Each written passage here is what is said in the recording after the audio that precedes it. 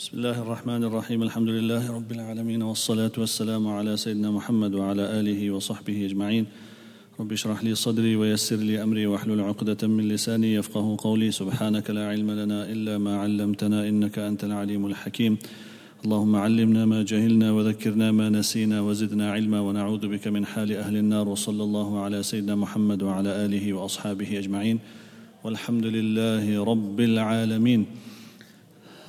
Continuing with our lesson on naskh, which is the abrogation of verses, we covered some part of this discussion, and just to recap, Allah subhanahu wa ta'ala informs us in the Quran that the verses, He has revealed certain verses, and on certain occasions, according to His will, for the benefit of the ummah, Allah subhanahu wa ta'ala sends another revelation and wahi in order for them to be able to practice on what Allah subhanahu wa ta'ala wills for them in that particular state. So a verse might come while the Sahaba were in a particular condition, and then Allah subhanahu wa ta'ala gives them an instruction. Thereafter, as they become firm on that particular instruction, Allah subhanahu wa ta'ala reveals another verse, takes them to the next level of what Allah subhanahu wa ta'ala wills for them.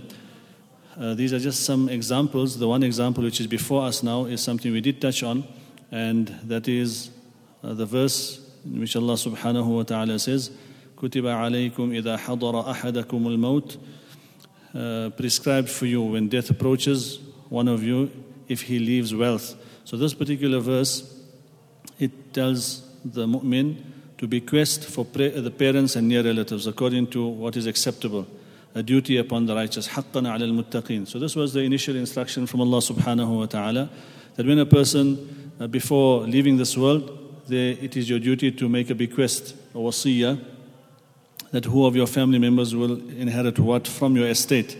But thereafter Allah subhanahu wa ta'ala revealed another verse in which the heirs have been mentioned in great detail. This is only one part of that section of inheritance.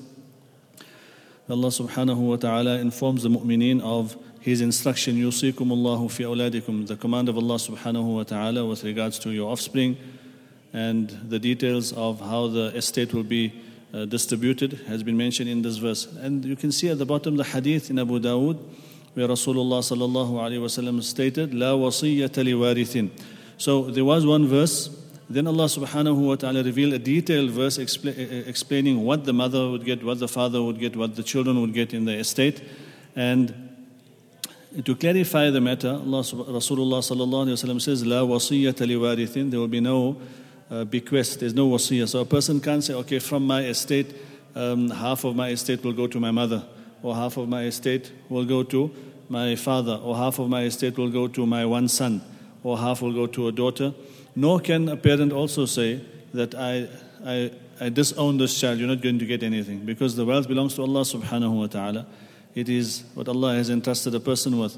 So this verse clarifies the entire aspect of inheritance, and this is something which Rasulullah sallallahu alaihi wasallam has emphasized as well, that we ensure that we have our orders and our financial matters in place, so that when we leave this world, we do not result in, or we do not cause any type of injustice to any family member or any person who should be benefiting from what Allah has given us.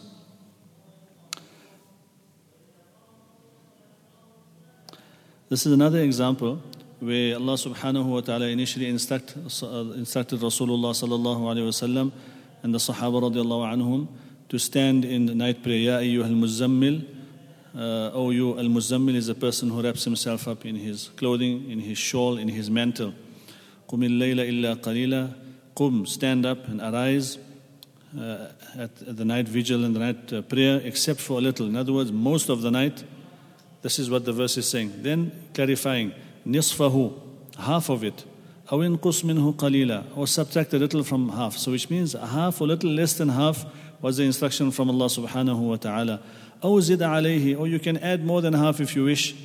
وَرَتِّلِ الْقُرْآنَ تَرْتِيلًا, and recite the Qur'an with measured recitation. Tartil means measured, correct recitation in the Arabic language. So this verse, now this is why many of the scholars say that Rasulullah sallallahu alaihi wasallam, it was being a Nabi, he had an additional responsibility to ensure that he performs Salatul Tahajjud, Qiyamul Layl, was upon Rasulullah sallallahu alaihi wasallam. But then we see the next verse in the same surah, إِنَّ رَبَّكَ يَعْلَمُ أَنَّكَ تَقُومُ أَدْنَى مِنْ ثُلُثَيِ اللَّيْلِ. Most certainly your Lord Allah subhanahu wa ta'ala, or Muhammad sallallahu alayhi wa sallam, He knows that you stand أَنَّكَ تَقُومُ أَدْنَى مِنْ ثُلُثَيِ اللَّيْلِ, that you stand in salah almost 2/3 of the night. This is where the Sahaba radiallahu anhum, one Sahabi says Rasulullah sallallahu alayhi wa sallam was performing salah, and then he started Surah Baqarah, and I decided to join him. And then he said, he was coming to the end of Surah Baqarah, which is in the 3rd juz. And he said, I thought, okay, he's going to go into ruku'. And then he started Surah Al-Imran. In fact, in the hadith, is mentioned Surah Nisa and then Surah Al-Imran. But in any case, he started the next surah. And then I thought he's going to finish the next long surah, and he started the next surah. And this was how Rasulullah sallallahu alaihi wasallam stood in salah, to such an extent that his feet would become swollen. And this he did out of gratitude for Allah subhanahu wa ta'ala. So Allah subhanahu wa ta'ala says that Allah is aware that you stand almost 2/3 of the night, or half of it, or 1/3 of it.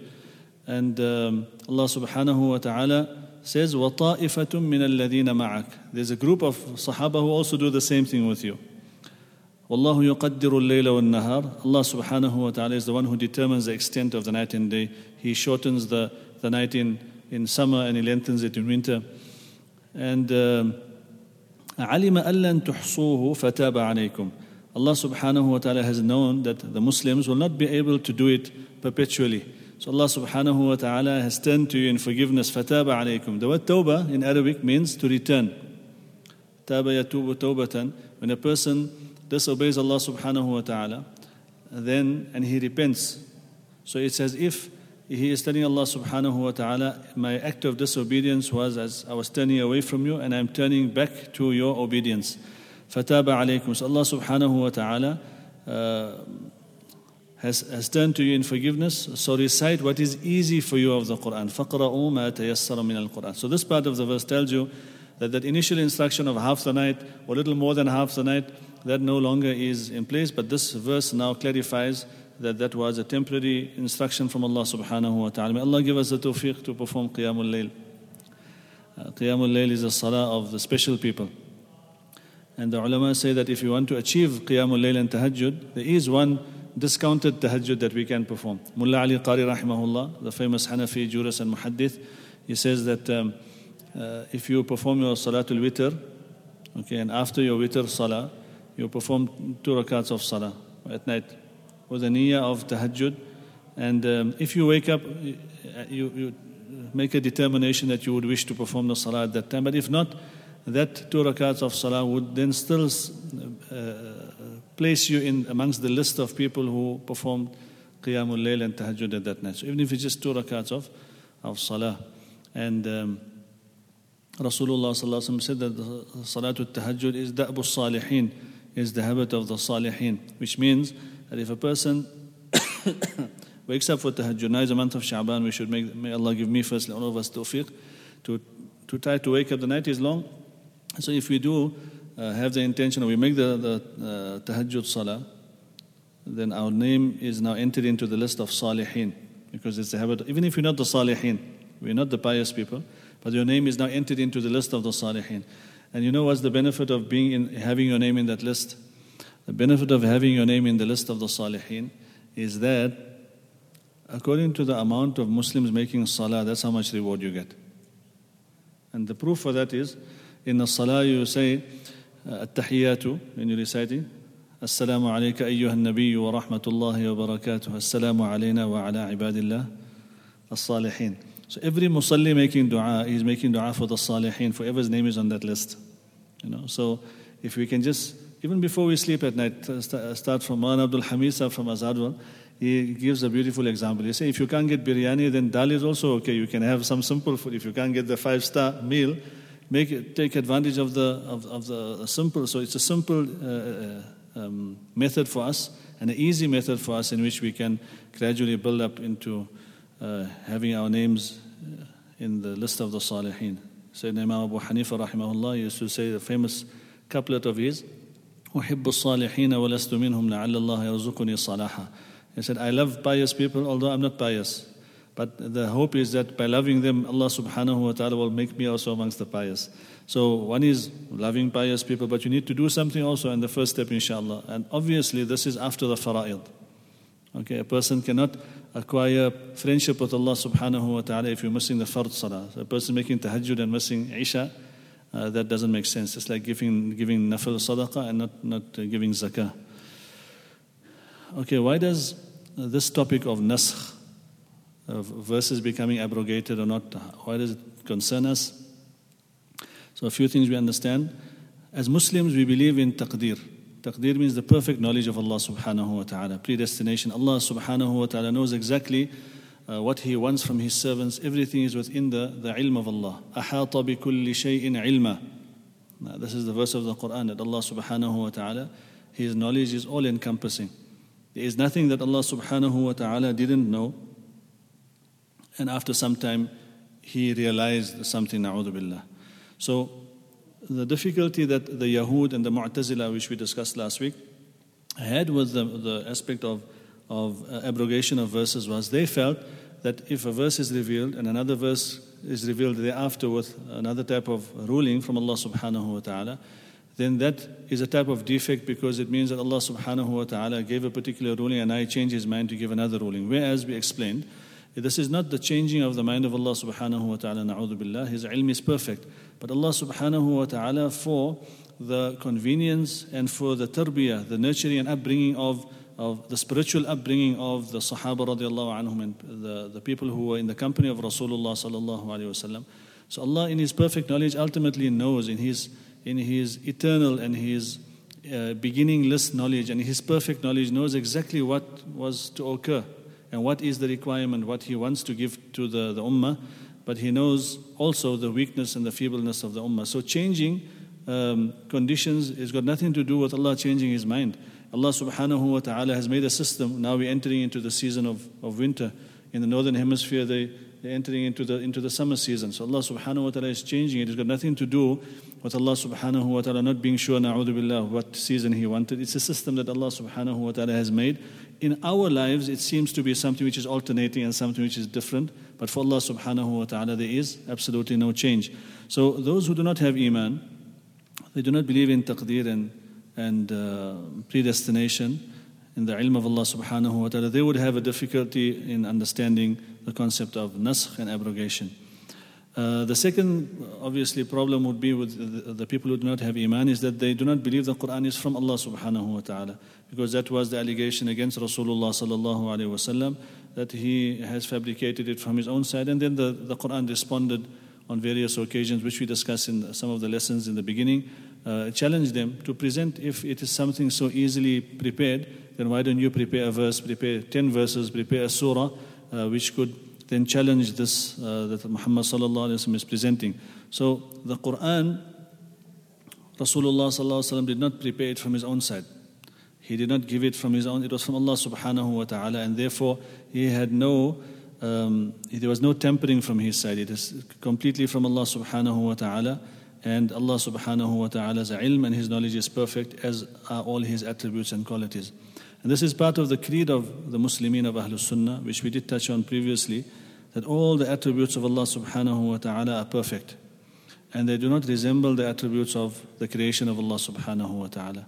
So when we say Allah subhanahu wa ta'ala is qadir, Allah has got qudra, then His qudra is unlike the physical strength and power that we have. It is something that Allah subhanahu wa ta'ala does as He wills.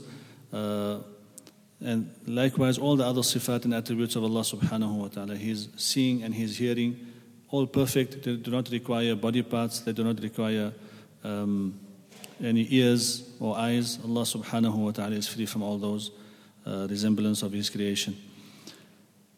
So if if a person now objects to the concept of naskh, which is something which is resurfacing now in academic circles, I've come across some type of scholars, modern scholars, who are Muslim, but they question the concept of naskh. They say that exactly the same arguments which were presented centuries ago by the Mu'tazila and the Yahud They say, well, that is a defect if you say a verse was revealed. And you saw the example, sometimes there's another verse clearly explaining something opposite to what was mentioned. Then there must be some explanation, because a sign that the Quran is that there's no contradiction. Allah subhanahu wa ta'ala says, أَفَلَا يَتَدَبَّرُونَ الْقُرْآنَ. Have they not pondered over the Quran? وَلَوْ كَانَ مِنْ عِنْدِ غَيْرِ اللَّهِ لَوَجَدُوا فِيهِ اخْتِلَافًا كَثِيرًا. If the Quran was from other than Allah, they would have found ikhtilaf and contradiction in the Quran. So when you see outwardly that there's a verse saying that you can make a bequest for your parent, and another verse saying that the mother gets was sixth, then there must be some sequence of events.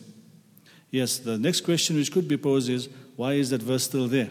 So Allah subhanahu wa ta'ala has cancelled the hukm and the ruling related to that verse, but its recitation will still yield benefits, and it also educates you as to the procedure of revelation. So it's not free from any benefit.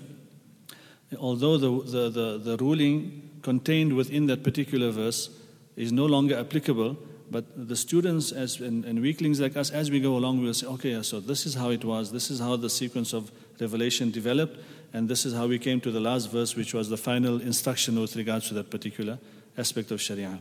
So some wisdoms behind naskh. I just want to run through this because we need to start the next lesson as well. Allah subhanahu wa ta'ala wills what is best for us, and if it's more difficult, it's also more rewarding, and if it's easier, then it's still blessings. So we remember that Allah subhanahu wa ta'ala made this easy for us. Those verses in which there's no longer an instruction, but there's just a recitation. You recite those verses. The first benefit is the reward, and the second benefit is to understand the sequence of events. And here's just a simple example to remember that sometimes in our normal day-to-day lives also there are examples where you find one person, a doctor, administering different prescriptions to the same patient. So the patient at one stage had absolutely no immune system. The doctor is sitting here, so the doctor knows exactly what this patient needs to build up his resistance and then gradually adjust the medication. So does this mean that this doctor doesn't know? 2 weeks ago you told me to take this medication and now you've changed your mind. It's not changing your mind. It's merely according to your body's ability changing the prescription. What are the verses that can be abrogated? So firstly, this is an important thing to remember. Legal rulings can be abrogated. So like the one of the bequest. Wasiyah for a warith, for an heir, that was initially the instruction. That's a legal regulation and it can be abrogated. However, aqidah and belief. So it's impossible that there's a verse which says there's only one Allah, and now another verse comes and says, okay, you've got an option, you can worship other than Allah, you can call other than Allah subhanahu wa ta'ala. You'll never have something in aqidah, and this not only goes for the Quran, for all the Anbiya alayhimus salatu wassalam. It's impossible that Allah subhanahu wa ta'ala sends one Nabi and he tells you one aspect of aqidah and tawheed, and another Nabi tells you something else. All of them came from Allah subhanahu wa ta'ala. So there might be certain rituals and practices which were allowed in the previous Sharia. For example, a person in the Sharia of the Bani Israel, there was a sujood, a sajda called sajdatul ta'zeem, the sajda of respect and revering somebody. Like mentioned in Surah Yusuf, that Yusuf alayhi salam, when his family eventually came, Sayyidina Yaqub alayhi salam and the rest of the family, kharru lahu sujjada. They made sujood. In that Sharia it was permissible. Okay? So sujood itself, Allah subhanahu wa ta'ala told the malaika to make sujood to Sayyidina Adam alayhi salam. So sujood itself is dependent on what the intention is and what you are instructed to do.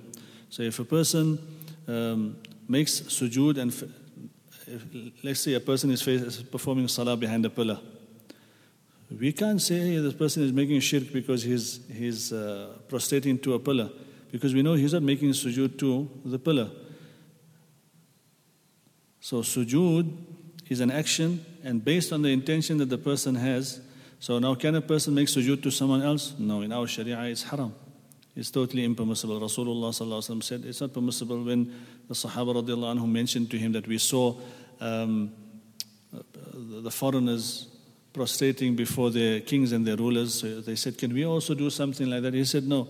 In fact, Rasulullah sallallahu alaihi wasallam, the Sahaba radiallahu anhum asked, when we meet one another, ananhani, can we bow? He said no. And this is something important, especially for those listening over the receivers. Sometimes we have our children doing martial arts, and in the martial arts you have in karate or whatever it is, they do os and they do a bow. So that is impermissible, okay?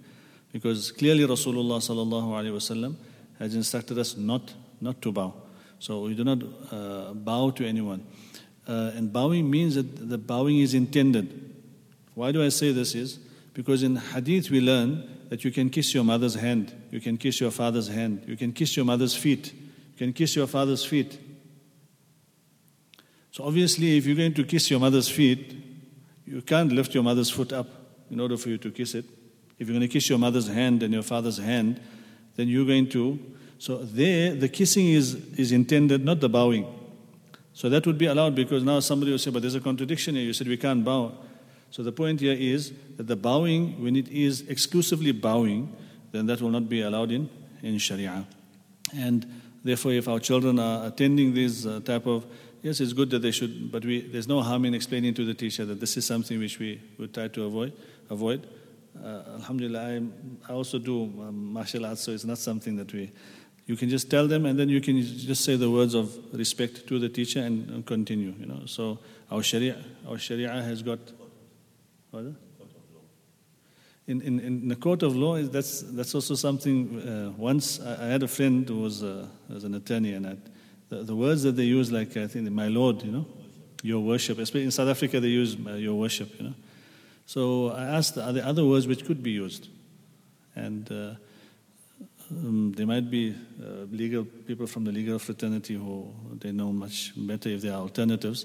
So if there are alternatives, it would be better for you to use judge or magistrate. You can use those words which are alternatives, just as a safety precaution, because we're not bound to restrict ourselves to certain terminologies.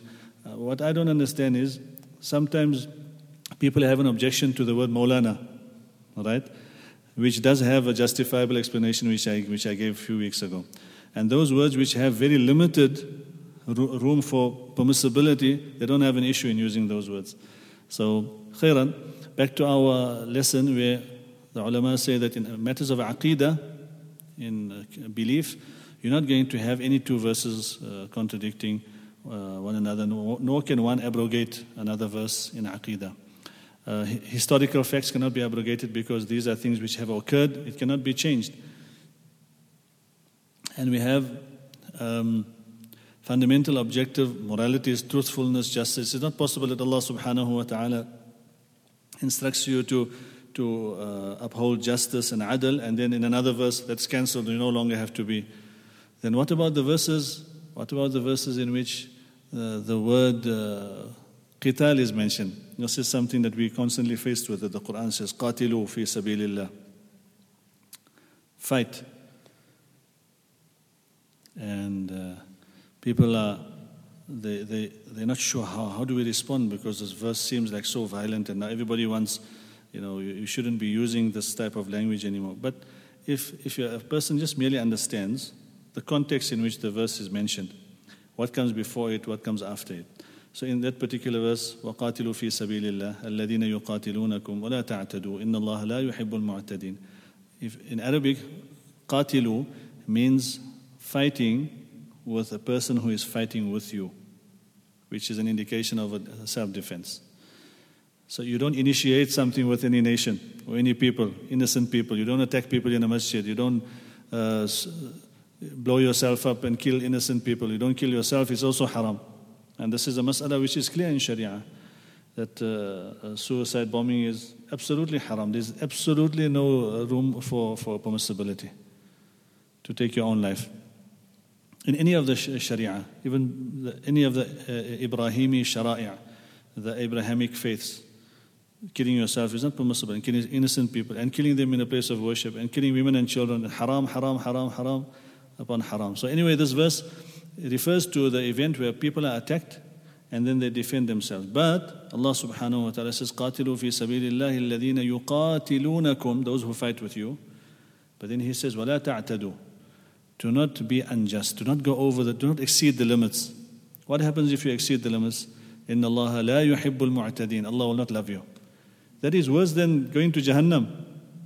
If Allah subhanahu wa ta'ala, and normally إِنَّ اللَّهَ لَا يُحِبُّ الْكَافِرِينَ is mentioned in the Quran.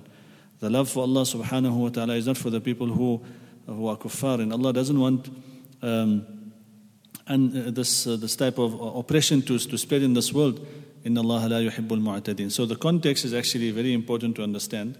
I know I'm digressing a bit, but I just like to share this particular point because constantly we're bombarded with these questions that this verse, and you'll find people learning the specific verses. They say Surah Tawbah is the last chapter to be revealed, and in there they have you need to kill or execute people wherever you find them. Okay?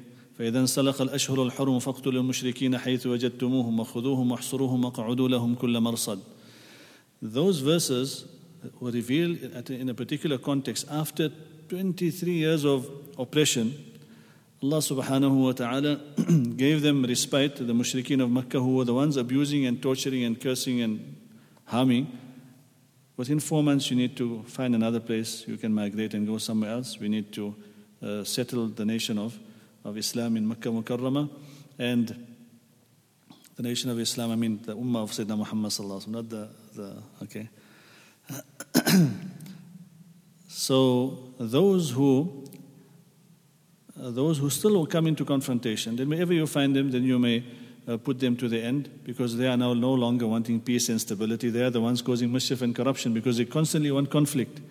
And then the verse after that, Allah subhanahu wa ta'ala says, وَإِنْ أَحَدٌ مِّنَ الْمُشْرِكِينَ اسْتَجَارَكَ. In the same chapter that they quote for violence, Allah says, وَإِنْ أَحَدٌ مِّنَ الْمُشْرِكِينَ اسْتَجَارَكَ فَأَجِرْهُ حَتَّى يَسْمَعَ كَلَامَ اللَّهِ ثُمَّ أَبْلِغْهُ مَأْمَنَهُ. If any of the mushrikeen, they seek protection, they say, no, I want protection, I want a visa, I want amnesty.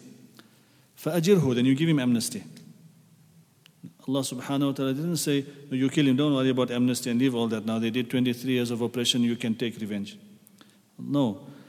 فَأَجِرْهُ حَتَّى يَسْمَعَ كَلَامَ اللَّهِ. And give him the opportunity to hear the words of Allah subhanahu wa ta'ala. And then if he's not interested in embracing Islam, you cannot force him. ثُمَّ أَبْلِغْهُ مَأْمَنَهُ. Then you allow him passage to a place of his safety and security. Wherever he wants to go, you take him, you ensure that he is transported to a place of safety. Those verses in the same chapter of the fighting will not be highlighted by the people who wish to say that you see in the Quran we've got this murder and killing. So understanding the basic fundamental moralities of justice is constant throughout the Quran. It's not possible that somebody could say, hey, but Surah Tawbah has got that verse of killing. How can it be justice in the Quran? We know that the Quran has been revealed by Allah subhanahu wa ta'ala to give us guidelines for every aspect of our life. It's not only my personal life, it's the life of our society and community. And it gives us guidelines as to how to establish stability in society. So it's not just a simple book of do's and don'ts where a person has got no option to understand the context in which the verses were revealed. So this is very important. We will never find any of these verses abrogated, nor does the aspect of nasakh and abrogation apply to it. The last thing is the previous habits of jahiliyyah. So if they were, Islam has cancelled it, you're not going to get a verse that says, okay, it was cancelled temporarily and now you're allowed to do it again. And nasakh, abrogation, is taken into consideration when there's a real contradiction in inverted commas between two ayat. Okay, how many ayat are mansukh? Now, to understand this, we did touch on it last week. We said that between the earlier scholars and the later scholars, there's a difference in explaining the aspect of abrogation. Sometimes there's one verse which explains a particular thing, and another verse just clarifies one part of that verse. So some scholars would count that as abrogation. There's an abrogation in the verse. They would include that as a verse which falls amongst the verses of being abrogated. And this is why you'll find variant numbers mentioned by certain scholars. Some count certain verses as being abrogated, And the last one you can see is Shah Waliullah Muhaddith Dahlawi. He's one of the later year scholars of Ahlul Sunnah. He says all of them can be reconciled. There's basically 5 verses in which you need to acknowledge that, okay, there is a sequence here. The first one was revealed, and then thereafter another verse was revealed with a variant hukm from Allah subhanahu wa ta'ala. All the other verses from on top, from Qatada and Muhammad ibn Hazm, Abu Ja'far al-Nahas, all of them, they can be reconciled and explained how the verses relate to one another. Okay, the types of abrogation. First is, just recapping some of the points that we did discuss, Quran with Quran. In other words, there's a verse revealed in Quran, and another verse comes thereafter, like the verse in which Allah subhanahu wa ta'ala instructed the mu'mineen, when you go to the company of Rasulullah sallallahu alaihi wasallam and give sadaqah. And Sayyidina Ali radiallahu anhu said, I was the fortunate person to be able to make amal on this verse. Because the next verse revealed after that, Allah subhanahu wa ta'ala says it's no longer obligatory to give sadaqah. You can just do your acts of ibadah and worship diligently, and that would be good enough.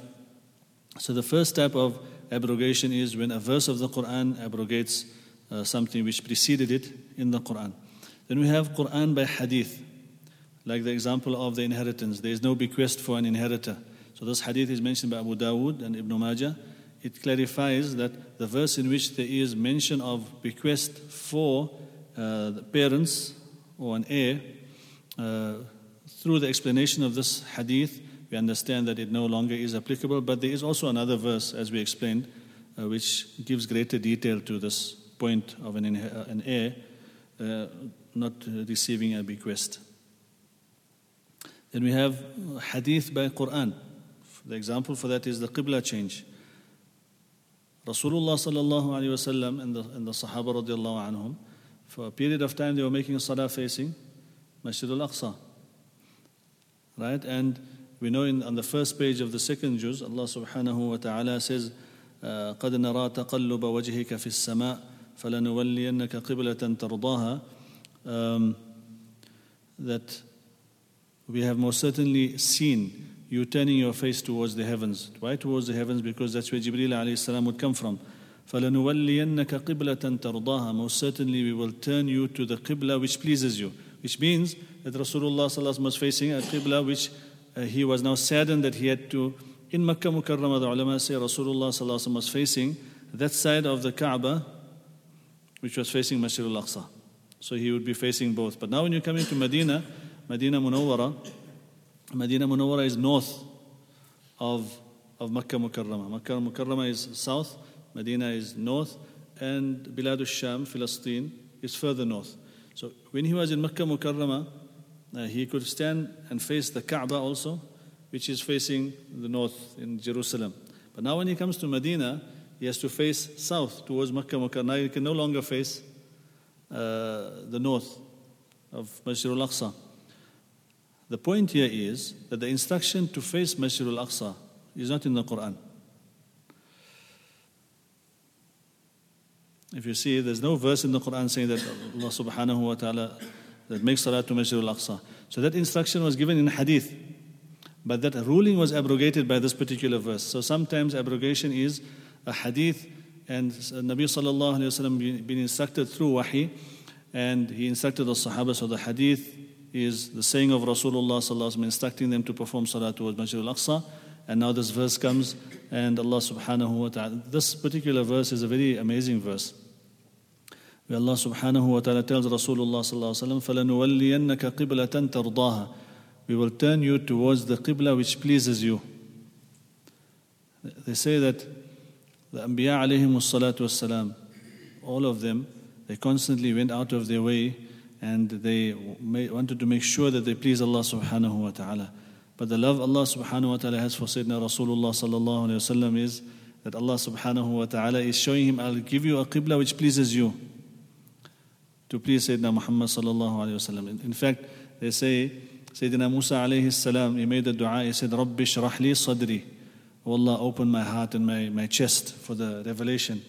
وَيَسِّرْ لِي أَمْرِي, make my task easy for me.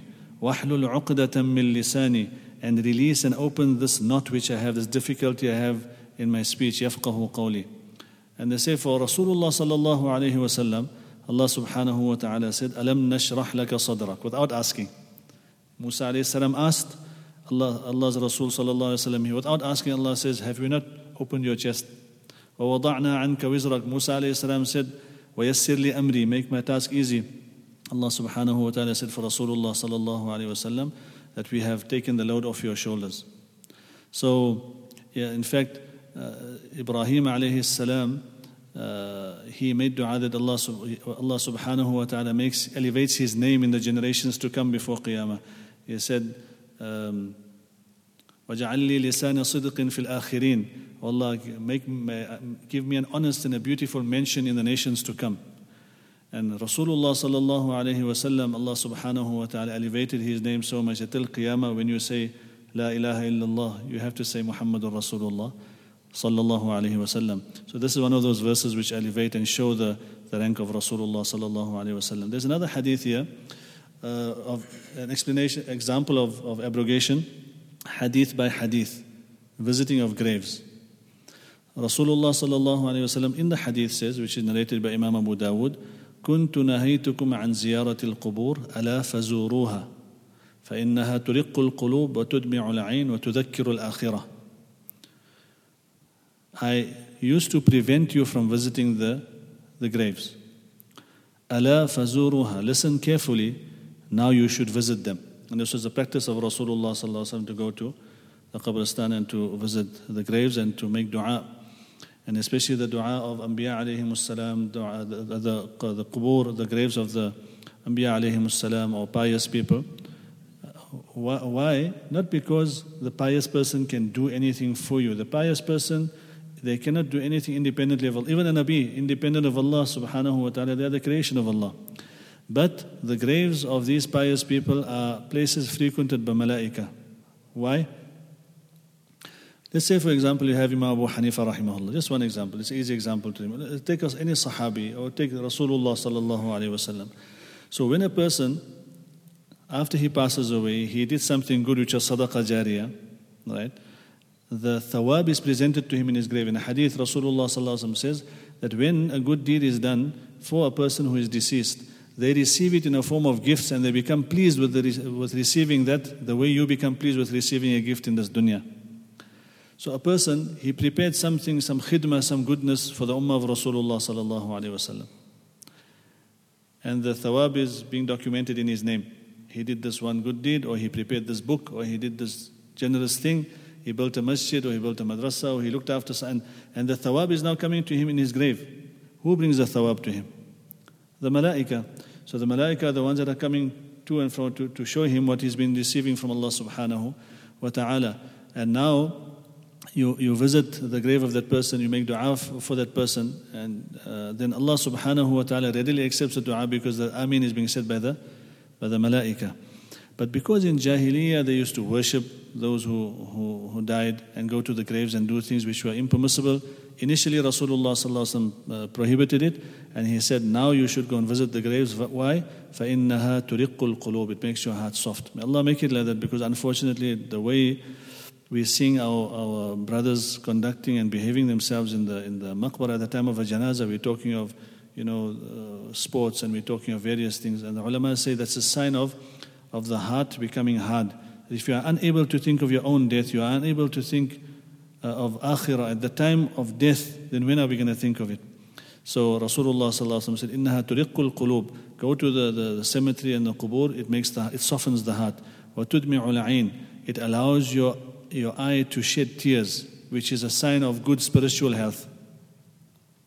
If you can cry, it's a sign of good spiritual health. The Sahaba radiallahu anhum, if they couldn't cry, they would think there's something wrong. One Sahabi said to Rasulullah sallallahu alaihi wasallam, my heart is extremely hard because I can't cry. And we should also check. Sometimes we think it's a sign of being tough and you're a strong man that you can't cry. The Sahaba, if they couldn't cry, they felt that there's something wrong in their hearts. So Nabi sallallahu alaihi wasallam told him that inna qaswat al-qalb min kathrati al-dhunub, that the hardness of your heart is actually because of sinning. And a person sins because he's got long ambitions and he's got a lot of plans, and he has those plans because he's forgotten that he's going to die. and he is forgetting that he has to die because he's got love of dunya in his heart. وَحُبُّ الدُّنْيَا رَأْسُ كُلِّ خَطِيئَةٍ. So going to the qabristan is something which softens the heart. It makes the eye flow, so you turn towards Allah subhanahu wa ta'ala. وَتُذَكِّرُ الْآخِرَةِ. It reminds you of the akhirah. This is what we discussed already. One of the reasons why are these verses still kept in the Quran. So to remember the favors of Allah subhanahu wa ta'ala, that this was a sequence of events, how it was revealed. And the Quran, even if not acted upon, you will still get the reward of the recitation. So any verse, any letter of the Quran, you will still get the full reward of 10 rewards per harf, per letter. And that was the last part of that, inshallah. The next lesson will be on aspects of tajweed and recitation of Quran, inshallah. The proofs from Sharia. And this is also one of the topics under Uloomul Quran. One is the things we have been discussing, and the next lesson inshallah will just be related to the importance of correct recitation and tajweed. May Allah subhanahu wa ta'ala give us all the understanding to prepare as we come closer to the month of Ramadan, to ensure that we are allocating times for the various a'mal of deen. And just as a reminder, sometimes we sit in this type of gatherings and we think, okay, we sat for half an hour and we listen to all these things. What is the benefit? Rasulullah sallallahu alaihi wasallam told Sayyidina Abu Dharr radiallahu an, لَأَن تَغْدُوَ فَتَعَلَّمَ بَابًا مِنَ الْعِلْمِ. For you to wake up in the morning and learn one aspect of deen. عَمِلْتَ بِهِ أَوْ لَمْ تَعْمَلْ. Whether you practice on it or not, you just learn something, you learned a few points. So even one, from all what we discussed today, even if you just one, that the reason we have these verses remain in the Quran is so that we know the sequence of revelation. That's one point. The virtue of this, Rasulullah sallallahu alaihi wasallam told Sayyidina Abu Dharr radiallahu an, it's better than performing 1,000 rak'ats of nafil salah. خَيْرٌ مِّنْ أَن تُصَلِّيَ أَلْفَ رَكَعَةٍ. And if you learn one verse of the Quran, وَالْعَصْرِ, one verse, إِنَّا أَعْطَيْنَاكَ الْكَوْثَرِ, one verse, is better than 100 rak'ats of nafil salah. So this time is not wasted. We should, thank Allah subhanahu wa ta'ala that He's given us all the tawfiq that we can share this time together. And these are the gardens of Jannah in the dunya, in the house of Allah. Allah gives us tawfiq to do this. May Allah give us istiqamah and steadfastness to continue, inshaAllah. Wa akhiru da'wana alhamdulillahi rabbil alamin.